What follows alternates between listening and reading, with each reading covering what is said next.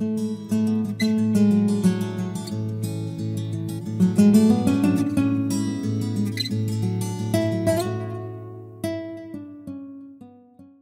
a abrir una vez más este versículo que espero que no solamente nos resuene en la mente, sino también en nuestro corazón. Proverbios capítulo 13 y versículo 4, por favor. Vamos a leerlo en voz alta, vamos a proclamar la palabra, vamos a decirlo al unísono y que el Señor sea aquel que nos guíe en medio de este estudio. Proverbios capítulo 13, versículo 4. La palabra del Señor dice lo siguiente, todos juntos. El alma del perezoso desea y nada alcanza, mas el alma de los diligentes será prosperada. Una vez más. El alma del perezoso desea y nada alcanza, mas el alma de los diligentes será prosperada. Cuenta una anécdota que un hombre que era un trabajador muy eficiente, un trabajador muy diligente, una persona muy trabajadora, había trabajado durante muchos años para una gran empresa y un día tuvo la edad suficiente para jubilarse. El constructor o empleador le pidió que hiciera una última cosa. Esta sería la última misión que haría este señor para poder jubilarse. El trabajador aceptó el trabajo, pero esta vez no lo hizo de todo corazón, no lo hizo con la diligencia necesaria. Él, al pensar que es su último trabajo, lo que tiene en mente es simplemente jubilarse. Ese es el último trabajo que tiene, es la última misión que se le ha asignado. Él solamente desea jubilarse, retire. Por lo tanto, usó materiales de mala calidad. La madera era mala y no le importaban los detalles que normalmente le preocupaban cuando estaba interesado en el trabajo. Aquellas cosas extras, aquellos detalles que él siempre se fijaba, esta vez no le importaban con tal de terminar pronto su trabajo y salir de ese compromiso. Cuando la casa estuvo terminada, su patrón lo llamó y le dijo: esta casa es tuya. Aquí están las llaves. Es mi regalo para ti. El trabajador inmediatamente se lamentó de no haber utilizado los mejores materiales y no haber contratado a los mejores trabajadores. Si tan solo hubiera sabido que esa casa era para mí.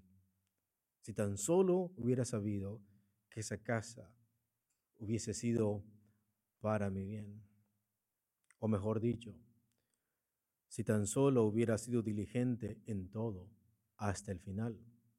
Si tan solo él hubiera sido diligente hasta el final, él hubiese sido recompensado con algo mejor.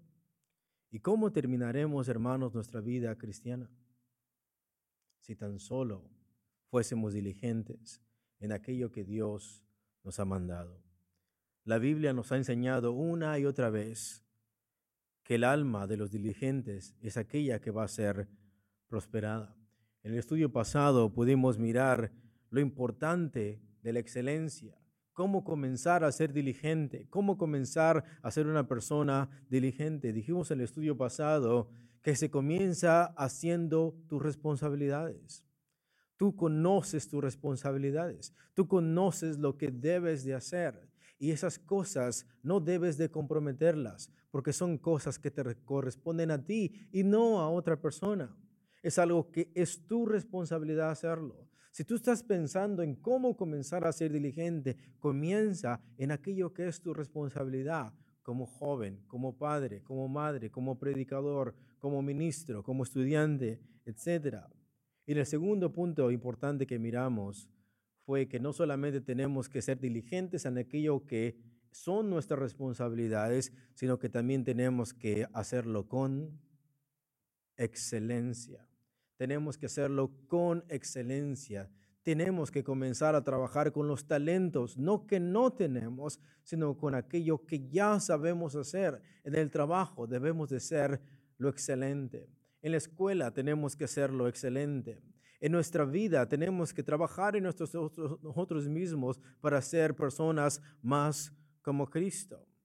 Pero el día de hoy vamos a mirar que una mano diligente o la mano de los diligentes son manos que crean y dan fruto. Las manos diligentes o el alma del diligente o la persona diligente tiene manos que crean, tienen manos que dan fruto. Esto es muy importante, porque la mano de los diligentes son aquellas manos que producen algo y por eso son bendecidas, por eso son prosperadas. Esas manos producen un fruto. Por el contrario, este versículo nos enseña algo muy interesante del perezoso. ¿Te has preguntado por qué así como el dinero proviene a tu vida, así también se termina? Porque mayormente nosotros no tenemos una mente productiva, no tenemos manos que producen, no tenemos manos que dan fruto, sino que tenemos una mente consumista. Piensa, ¿qué es lo que haces con aquel sueldo que tú tienes? Aquello que se te entrega en tus manos, ¿qué es lo primero que tú piensas? El alma del perezoso es consumista, por eso solo ve y desea. Tiene una mente consumista, no le gusta producir nada, y porque no le gusta producir nada, tampoco nada alcanza.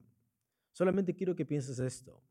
Por cada producto que ves aquí, por cada producto que tú consumes, hay una mano diligente que lo hizo. Por cada producto, por la silla que estás sentado, por el agua que estás tomando, por el púlpito que ves, por el micrófono que tenemos aquí, por el audio que estás escuchando en internet, por el automóvil que estás manejando, por el celular que tú tienes, hay una mano diligente que lo hizo y lo pone en las manos del consumidor. En esta vida hay personas que consumen y hay personas que producen. Las manos que producen son las manos que diligentes. El corazón y el alma que solamente consume es aquella alma que solamente desea y nada alcanza. Y para los deseos del perezoso hay manos diligentes que siempre están produciendo algo. Por cada producto que consumimos hay una mano diligente que él lo produjo, que lo hizo. El perezoso desea y quiere, pero quiere sin trabajar. Pregunta, ¿qué tanto puede afectar tu vida en tener una mentalidad perezosa, consumista? Pensemos por un momento. Me gustaría que hoy profundizásemos en la vida espiritual de cada uno de nosotros y en la actitud y en los hábitos que hemos tomado. ¿Qué tanto puede afectar tu vida en tener una mentalidad perezosa y un alma sin diligencia? ¿Qué tanto? ¿Qué tan caro puede ser eso? Había un hombre que dijo, I need to think. Necesito pensar, because not to think, it is expensive. Necesito pensar todo el tiempo. Necesito ser sabio porque el no pensar es muy caro. El no pensar es muy caro. ¿Qué tanto puede afectar nuestra vida espiritual en tener una mentalidad perezosa, consumista, que solamente desea y que nada alcanza? El no tener una alma diligente. Hemos visto que las almas diligentes son aquellas que dan fruto, que producen. Pero ¿qué tanto te puede afectar tu vida al tener una mentalidad perezosa? ¿Por qué no prosperas en tu vida espiritual? Pregúntate. ¿Por qué no prosperas en tu vida espiritual? Quiero que pienses esto no como una pregunta retórica, sino que realmente te hagas una pregunta a ti mismo de una manera sincera. Piensa, todo este tiempo que te has llamado cristiano, ¿por qué no prosperas en tu vida espiritual? ¿Por qué vives estancado en tu vida cristiana? ¿Por qué pareciera que vivimos en una laguna donde no vamos a ningún lado? ¿Por qué vives estancado en tu vida cristiana? ¿Por qué han pasado todos estos años y sigues con tu mismo mal carácter? ¿Por qué? ¿Por qué esperas que las personas se acostumbren a tu mal carácter? A tu trabajar con tu carácter. ¿Por qué han pasado todos estos años? Tus hijos, la familia, las personas que ven en tu trabajo, tu círculo social, sigue viendo el mismo mal carácter. ¿Por qué han pasado todos estos años y sigues con tu mismo mal carácter, tus mismos malos hábitos?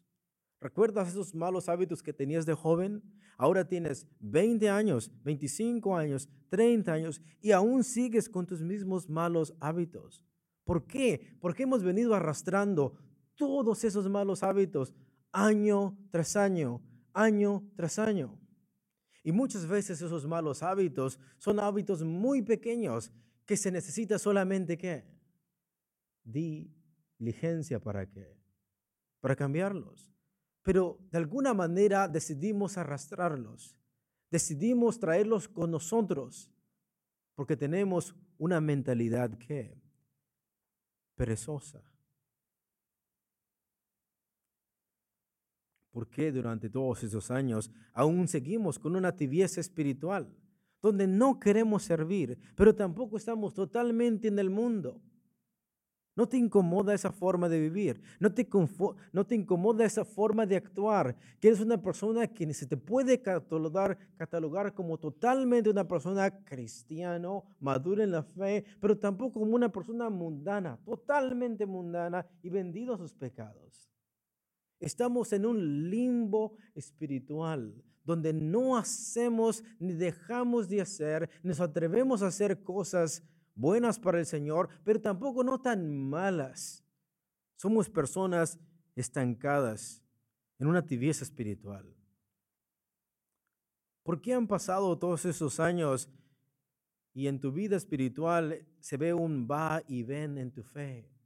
Algunos meses estás ferviente y puedes congregarte más y otros meses te apartas totalmente de Cristo, te apartas totalmente de la congregación. ¿Por qué? No nos incomoda pensar de esa manera, que año tras año es lo mismo. ¿Por qué no has crecido en tu fe?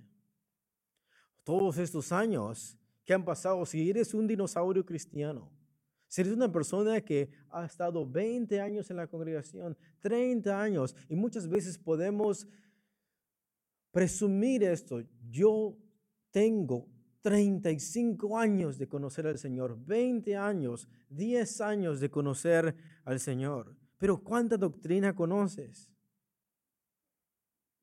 ¿Cuántas veces nos hemos terminado cover to cover the Bible?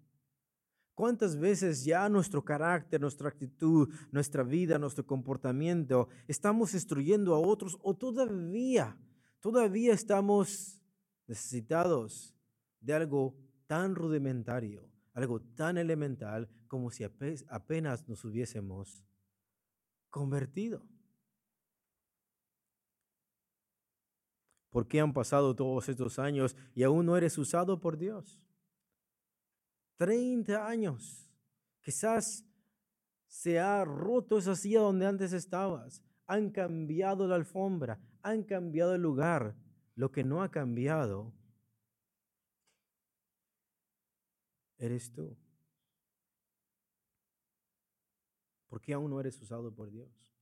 ¿Por qué después de tanto tiempo sigues batallando con las mismas cosas como cuando recién te convertiste?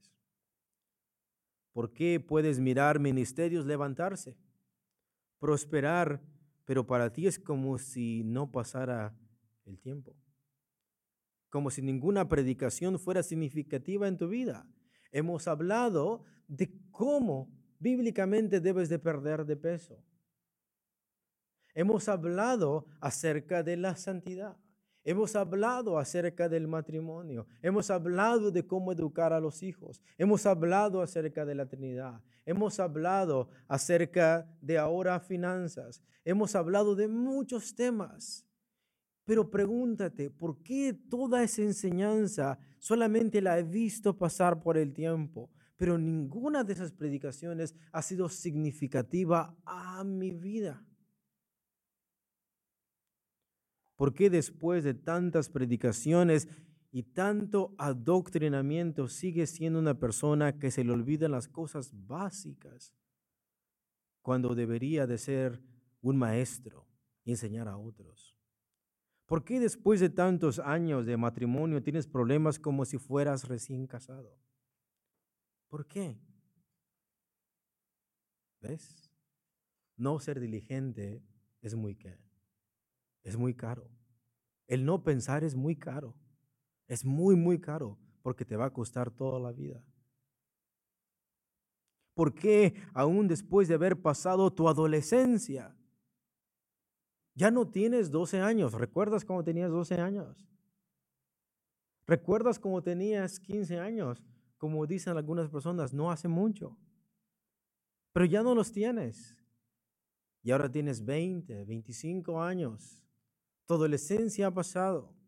¿Por qué aún después de haber pasado tu adolescencia y ahora eres un joven adulto, tu mamá o tu familia te tiene que seguir recordando cosas tan básicas como lava tu propia ropa, ordena tu cuarto, sé limpio, sé higiénico? El papel no va aquí, va para acá. Ya no somos adolescentes. Ya no tenemos 12 años, no tenemos 10 años, no tenemos 13 años. Y aún se nos tiene que todavía inculcar a nuestros 20, 25, que tenemos que lavar nuestra ropa, que tenemos que ordenar nuestro cuarto, que no tenemos que dejar la basura por cualquier lado, que tenemos que cumplir con responsabilidades dentro de nuestra casa. ¿Por qué? Si ahora somos personas de 25 años, de 30 años.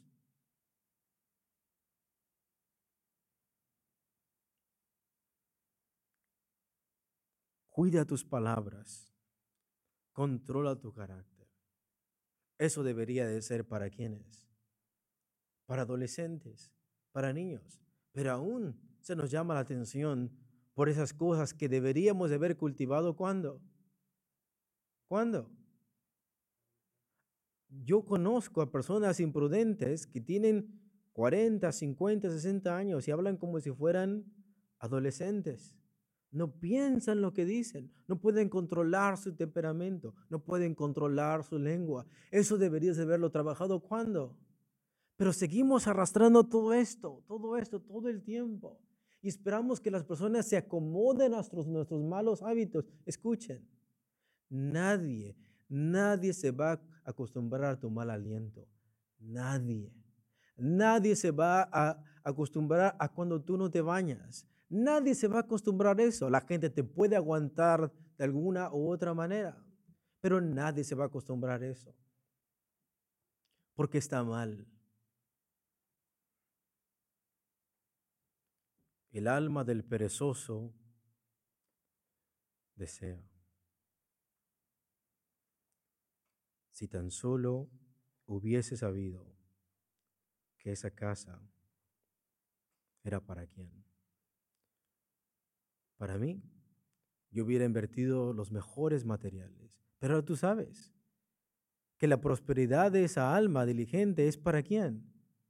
Es para ti. El alma del diligente va a ser ¿qué? Prosperado. Esa prosperidad es para tu alma. Es para que tú mejores como persona, para que tú mejores como trabajo, en tu trabajo, como adolescente, como ama de casa, como padre. Esa prosperidad es para ti. Esa casa es para ti. A menudo escuchamos a muchas personas expresar el deseo de tener más de la vida divina. Dicen los comentarios de un predicador: A menudo escuchamos a muchas personas religiosas expresar el deseo de tener más de la vida divina. Yo quiero ser más como Dios dice. Y sin embargo, nunca avanzan en ella. ¿Cómo es esto? ¿Cómo es eso que una persona que en su corazón tiene el deseo de ser más como Cristo, el deseo de ser más como la Biblia, el deseo de ser más como Dios, el deseo de ser una mejor persona, el deseo de servir mejor? Esa persona llora posiblemente y dice que quiere cambiar y que ahora sí quiere seguir al Señor, pero nunca avanzan en eso. ¿Cómo es esto? Pregunta, ¿cuántos queremos cambiar nuestro carácter, nuestro mal carácter? ¿Pero por qué? ¿Por qué han pasado 20 años? Y eso, personas aún mundanas nos tienen que decir que está mal. ¿Por qué has dejado tu adolescencia, has dejado el cascarón? Y aún se te tiene que recordar que tienes que limpiar tu cuarto, que tienes que lavar tu propia ropa, que tienes que hacer your own business. ¿Por qué? No pensar es que, hermanos, no pensar es caro. No pensar es caro. El no ser diligente te va a costar más que el serlo. ¿Cómo es esto? Deseo tener más de la vida divina, sin embargo, nunca avanzan en ella. ¿Cómo es esto? La razón es que desean, pero no se animan a aferrarse al Señor. Escucha, dime si soy mentiroso. Si tú estás lidiando con tu mal carácter, aférrate al Señor y decide no hacerlo. Y después ven de un mes y dime lo contrario. Pero deseamos, pero no queremos alcanzar nada.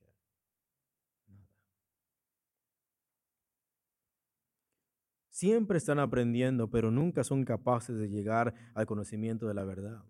Procuran entrar por la puerta estrecha, pero no pueden porque no se esfuerzan.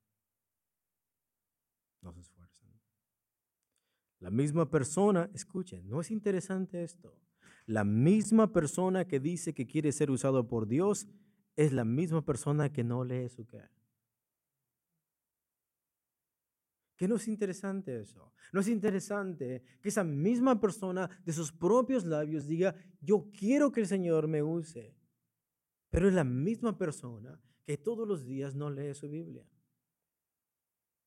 Es la misma persona que no se esfuerza por aprender doctrina. Es la misma persona que no se prepara para forjar su carácter. No trabaja en su carácter, no trabaja en adoctrinarse y no trabaja en estudiar la Biblia. La pregunta es, ¿cómo vas a ser usado por quién? Por Dios. Pero es la misma persona que desea ser usado por qué. Desea algo y no lo alcanza. La misma persona que dice que quiere que Dios le cambie.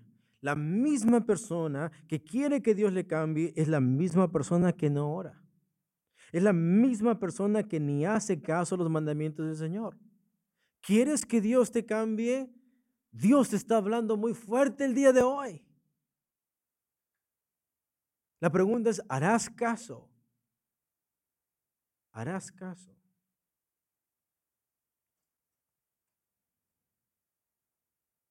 Yo quiero que Dios me cambie.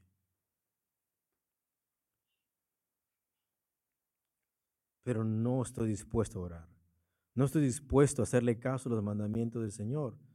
Nos hacemos tardos para oír. La misma persona que dice que quiere volver al camino. Personas que se han desviado. Yo quiero volver a Cristo. Yo quiero volver a la iglesia. Yo quiero una vez más estar en la congregación. La misma persona que dice que quiere volver al camino, que quiere afirmarse en la fe, es la misma persona indisciplinada que no toma la decisión de congregarse y es inconstante en sus deberes cristianos. La Biblia demanda cosas de ti y congregarse es una de ellas. Queremos volver al camino, queremos volver a Cristo, queremos volver a recuperar un ministerio, queremos volver a tener comunión con los hermanos, queremos otra vez estar en la congregación, pero esa misma persona, de esa misma boca, tal persona es indisciplinada y no toma la decisión de congregarse. Esa misma persona que te dijo ayer que sí quiere seguir a Cristo, es la misma persona que el domingo no se presenta ¿a dónde? A la congregación. La misma persona que dice que quiere volver al camino es la misma persona inconstante en sus deberes cristianos. La misma persona que dice que quiere ser un mejor padre y una mejor madre es la misma que no está dispuesto a cambiar su carácter, a dar un buen testimonio, ni instruir a sus hijos. Quiero ser un buen padre, pero no quiero cambiar. Quiero ser una buena madre, pero no quiero instruir a mis hijos. No se puede. Y es por eso que no prosperamos en nuestra vida espiritual. La misma persona que quiere terminar una carrera o ser más independiente de sus padres es la misma que no cumple con sus tareas, tiene malos grados, llega tarde a la escuela, no estudia para hacer sus exámenes, se queda viendo cosas improductivas en su celular, quiere vivir a costa de sus padres sin siquiera sujetarse a ellos. Quiero vivir en el techo de mis padres, pero no sujeto a mis padres. Se molesta y se irrita cuando sus padres apuntan sus malos hábitos, cuando le dan un consejo. Están llenos de excusas, pero ni la ropa quieren lavar. Tal muchacho o muchacha que quiere ser más independiente está harto de vivir con sus padres y se queja de todo, de la comida que le dan, del dinero que no tiene para ir con sus amigos, de que no puede comprar esto, no puede comprar el otro, pero no quiere mover ni un dedo para pagar sus own bills.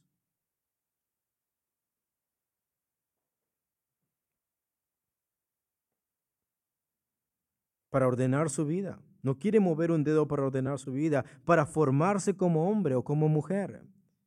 Quiere vivir en la casa de sus padres, pero no en la autoridad de sus padres. Piensa que su respuesta es salirse de su casa. La respuesta es que estoy harto de mis padres porque me mandan a hacer esto, me mandan a hacer lo otro y piensa este joven insensato que la respuesta es salirse de su casa y vivir lejos de ellos y abandonar a sus ancianos padres, cuando de lo único que tiene que huir y abandonar es su pereza. Dejar de ser un mantenido, dejar de ser un holgazán y comenzar a formarse como hombre y mujer, cambiar sus malos hábitos, ponerse a trabajar y honrar a sus padres. El alma diligente no es una alma consumista, es un alma creadora. Es un alma que da ¿qué? Fruto, da frutos. El alma diligente es creadora, produce y nunca para de progresar. Es a non-stop behavior. Es una disciplina permanente. En Proverbios 10:4 dice, la mano negligente empobrece, mas la mano de los diligentes enriquece. El versículo que estamos viendo, el alma de los diligentes será prosperada. Siguiente punto. El gozo del diligente. Este gozo que experimenta el diligente es un gozo santo. Es el placer sagrado, como decíamos en otra predicación. Quiero que volvamos a leer el versículo 4, por favor, todos juntos. Dice así. El alma del perezoso desea y nada alcanza, mas el alma de los diligentes será prosperada. Vemos que este diligente también obtiene un gozo. Este gozo es un gozo santo. Escuchen, la prosperidad del alma es el resultado de la diligencia. ¿Quieres que tu alma prospere? Tienes que ser ¿qué? Diligente. El hambre del alma es satisfecha por el fruto del éxito del arduo trabajo. Quiero que reflexiones en esta frase. El hambre, así como tu cuerpo tiene hambre física, tu alma también tiene un hambre, tiene una necesidad. Y esta necesidad es satisfecha, llega a prosperar por el fruto del éxito del arduo trabajo. De manera que tu alma va a sentirse plena, va a sentirse feliz, va a sentirse gozosa, va a sentirse satisfecha solo por el fruto o el resultado del arduo trabajo.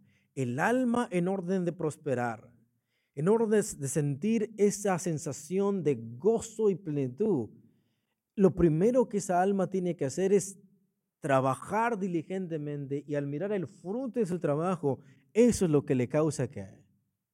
Gozo. Es un gozo inexplicable, es un gozo que la pereza no lo puede entender. El alma es satisfecha cuando ve el resultado de su sufrimiento. O sea, esta alma va a sufrir en ser diligente. Pero el alma es satisfecha cuando ve el resultado de su sufrimiento, de su arduo trabajo bendecido por quién. Este hombre trabajó 20 años de su vida, 15 años de su vida, y trabajó mucho y sufrió mucho, pero al mirar después el resultado de su ministerio, al mirar cómo trabajó en su matrimonio, al mirar cómo trabajó en la iglesia, al mirar qué servicios tuvo en su trabajo, en lo que aprendió y en lo que hizo, al mirar el resultado de todo su sufrimiento, ese gozo es la prosperidad ¿de qué? Del alma. Lo primero entonces no es el placer. ¿Qué es lo que busca el perezoso?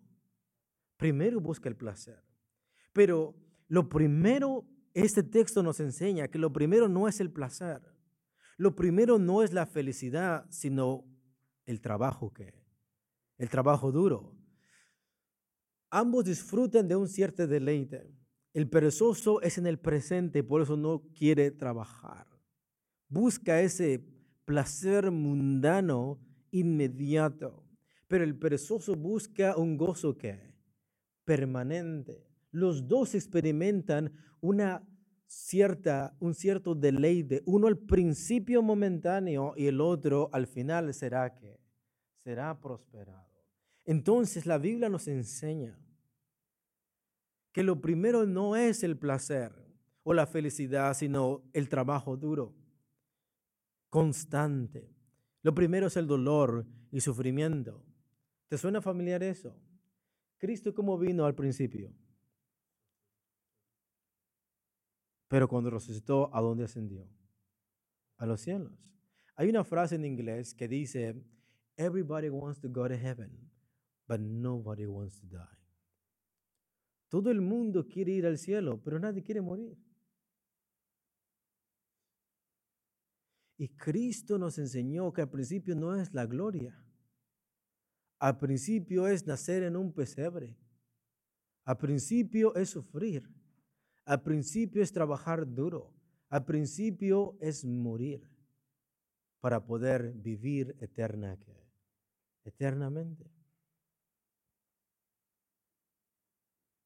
Primero es el trabajo duro, constante, dolor, sufrimiento, después gozo, satisfacción y plenitud. Y lo más hermoso de esto es que el diligente va a experimentar no un placer momentáneo, inmediato, temporal, sino que será, así termina, prosperado. Es eternamente y ¿para qué? Para siempre. El placer inmediato, escúchenlo por favor, el placer inmediato, eso quick o instantáneo no trae plenitud, sino emptiness. El placer inmediato no trae plenitud, trae emptiness, trae vacío, trae ansiedad. Pero el gozo del diligente es permanente. El placer del perezoso, ese placer inmediato o instantáneo no trae plenitud, trae vaciedad, trae ansiedad. Pero el gozo del diligente es permanente. Entonces el diligente lo que aprende a hacer es retrasar el placer. Va a retrasar ese placer inmediato que las tarjetas de crédito te quieren dar. Ese placer inmediato de disfrutar algo instantáneo, ya en la hora. Es aprender a retrasar ese placer. Vacaciones lujosas, compras de marca, comida cara, compras espontáneas. Aprendes a retrasar esto. El perezoso e insensato piensa solo en satisfacer sus deseos presentes. El diligente busca una prosperidad futura. El diligente busca una prosperidad futura y permanente. El diligente aprende a retrasar el placer por el trabajo continuo. Y si tan solo esto lo aprendiéramos, el diligente aprende a retrasar el placer por el trabajo continuo. Hay un cierto placer en dormir más. Hay un cierto placer en pausar cosas. Hay un cierto placer en hacer cosas antes de tiempo. Pero el diligente aprende a retrasar el placer por el trabajo continuo y persistente, porque busca un gozo y una prosperidad en su alma. En su alma. ¿Has notado eso? Quiero que nos pongamos atención pongamos atención en esta parte. ¿Has notado eso? No hay satisfacción o plenitud en el alma del perezoso. Se siente bien estar acostado todo el día en la cama, pero ¿cuánta plenitud te trae eso? ¿Cuánto gozo hay en eso? No te levantas con gozo, no te levantas con éxito, no te levantas con una felicidad. Hay un sentido de vaciedad, hay un sentido de ansiedad. No hay satisfacción o plenitud en el alma del perezoso. Escuchen, pregunta, ¿hay placer en comer mucho? La respuesta es sí. Y por eso mucha gente que come mucho. De otra manera no hubiera personas que comieran de más. Existe un cierto placer, escuchen, por favor. Hay un placer en comer mucho, pero no hay un placer en el resultado. ¿Verdad? No lo hay. Hay un placer inmediato de comerse 2 o 3 bocados de pan. Hay un placer inmediato de comerte 2 o 3 platillos que no deberías haberte comido. Hay un placer inmediato en ese momento. Pero de aquí a un mes, de aquí a 6 meses, en el resultado no hay placer. ¿Por qué? ¿Por qué? Son 2 tipos de placeres. Uno inmediato y otro ¿qué? Futuro. Uno es temporal, pero otro es ¿qué? Permanente. Permanente. Interesante. Hay placer en comer mucho, pero no en el resultado. Ahora veámoslo distinto. ¿Hay dolor en hacer ejercicio? ¿Hay dolor en hacer ejercicio? ¿Sí? ¿Te duele? Pero hay una sensación de satisfacción o plenitud al ver un cuerpo fornido y saludable. ¿Sí o no? Al principio donde dijiste, yo no quiero hacer ejercicio, estoy muy cansado, bla, bla, bla, y así te quedas. Pero en el momento que dices, no voy a hacer ejercicio, no, I'm not gonna work out, estoy muy cansado, pero de todas maneras lo haces, los primeros 5 minutos te sientes soñoliento, los primeros 5 minutos te sientes cansado, pero una vez que tu heartbeat comienza a estar más rápido y comienzas a sudar y comienzas a hacer media hora, 1 hora de ejercicio, al terminar, ¿cómo te sientes? Te sientes con esa sensación de ¿qué? De satisfacción. Y dices algo saludable a tu ¿qué? A tu cuerpo. Por otro lado, puedes quedarte en tu casa, comer de más y en ese momento hay placer, pero en el resultado no lo hay. Y al principio al hacer ejercicio hay dolor, pero al final hay ¿qué? Hay satisfacción. Y eso es en todo, en todo. El alma del perezoso desea y nada que alcanza. El alma del diligente prosperará. La causa del enfriamiento espiritual es la pereza espiritual. Si eres perezoso, te vas a enfriar. Es así. Entonces sí, ¿da sueño leer la Biblia? ¿Da sueño leer la Biblia? Sí. Si no diera sueño, no la habías de leer todos los días. Pero eso te muestra cuánta insensatez hay en tu corazón, cuánto repudio, cuánta indiferencia hay en nosotros y la Biblia. Pero una vez que comienzas a leerla y tomarla en serio, también tiene sus, ¿qué? Sus frutos. La causa del enfriamiento espiritual es la pereza espiritual. Deseo ser más espiritual, ser usado por Dios, pero hay pereza a leer la Biblia, en hacer las cosas. Quiero regresar a la fe, pero no sé que tengo que dejar muchas cosas. Hemos escuchado eso. Quiero regresar a la fe, pero tengo que dejar muchas cosas. Tengo que hacer muchas cosas. Quiero ser un mejor ministro, quiero servir mejor, quiero predicar mejor, pero tengo que cambiar cosas en mi vida. Si usted el día de hoy quisiera ser un buen predicador, tendría que cambiar cosas en su vida. Y a eso es lo que muchas veces no queremos pagar el precio de ese dolor, de ese sufrimiento, de ese desgaste, de ese trabajo arduo. Quiero ser mejor ministro, servir mejor, predicar mejor, pero tengo que cambiar cosas en mi vida. Tengo que prepararme, por ejemplo.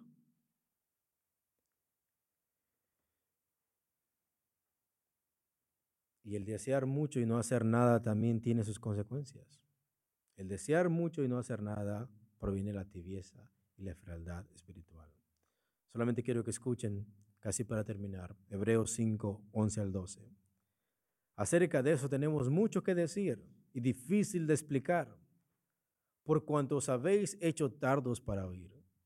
Porque debiendo ser ya maestros, después de tanto tiempo, tenéis necesidad de que se os vuelva a enseñar cuáles son los primeros rudimentos de las palabras de Dios, y habéis llegado a ser tales que tenéis necesidad de leche y no de alimento sólido. El autor de Hebreos está diciendo, hay muchas cosas complicadas que yo podría decirles, pero no puedo, porque se han hecho tardos para qué.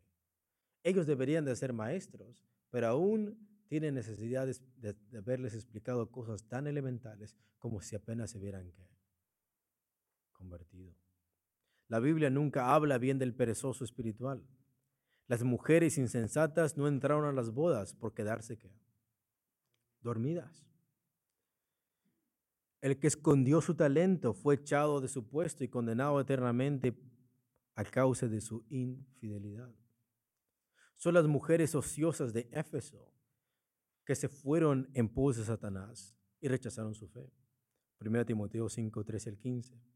Y también aprenden a ser ociosas, o sea, no hacer nada, andando de casa en casa, y no solamente ociosas, sino también chismosas y entremetidas, hablando lo que no deberían. Quiero pues que las viudas jóvenes se casen, críen hijos, gobiernen su casa, que no den al adversario ninguna ocasión de maledicencia, porque ya algunas se han apartado en pos de Satanás. Pero ¿cómo comenzó eso? Con la ociedad, con la pereza, no haciendo lo que te corresponde hacer. El cristiano que no trabaja en la congregación tampoco tiene derecho a comer y tiene que ser disciplinado. Según Tesalonicenses 3, 10 al 15. Porque también cuando estábamos con vosotros os ordenamos esto: si alguno no quiere trabajar, tampoco coma. Porque oímos que algunos de entre vosotros andan desordenadamente, no trabajando en nada, sino entremetiéndose en lo ajeno.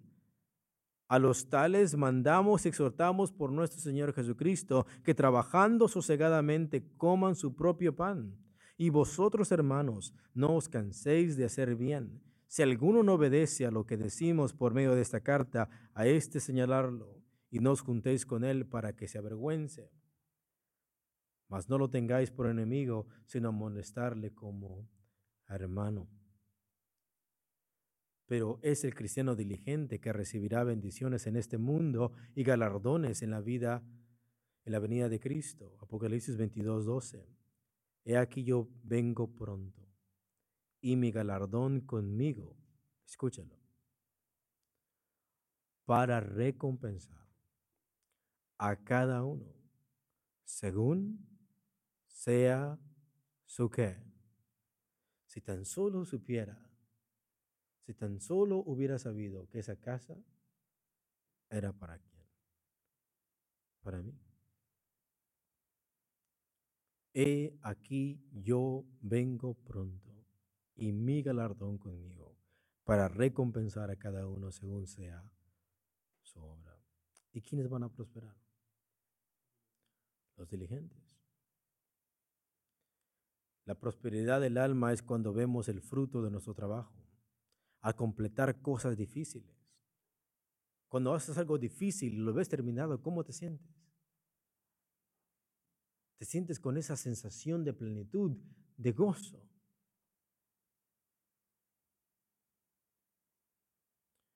La prosperidad del alma es cuando hacemos cosas que se requieren sacrificios. Entre más te sacrificas por algo, al verlo terminado, ¿cómo te sientes? Te sientes prosperado. Sientes una felicidad enorme en tu corazón. El mirar el fruto de un trabajo terminado, de una tarea completa, de una meta cumplida, de ver el fruto de nuestros sacrificios, es la comida del alma. Esa es la satisfacción santa y el placer sagrado dado por Dios, no en una área de nuestra vida, sino la plenitud en todo nuestro ser. Es el experimentar la bondad y la bendición de Dios en nuestras vidas por medio de la diligencia. Esa es la verdadera prosperidad del alma. Y punto número 10 y terminamos. La prosperidad eterna. ¿Cómo dice el texto? El alma del diligente será prosperada. ¿Será prosperada en esta vida? Será prosperada en esta vida por los hombres. Y será prosperada por Dios en la venidera. Si aún dices tú, ya estoy muy viejo, ¿para qué voy a ser diligente? Bueno, esa promesa, ¿quién la da? ¿Los hombres o Dios? Dios. Entonces, si aún tú tienes 40 años, 50 años, 60 años, ya has desperdiciado tu vida y piensas que no vale la pena. Esta bendición no la da solamente los hombres. Esta bendición viene de parte de Dios. Abramos nuestras Biblias, por favor, en Proverbios capítulo 3, versículo 1 al 4. Proverbios capítulo 3, versículo 1 al 4.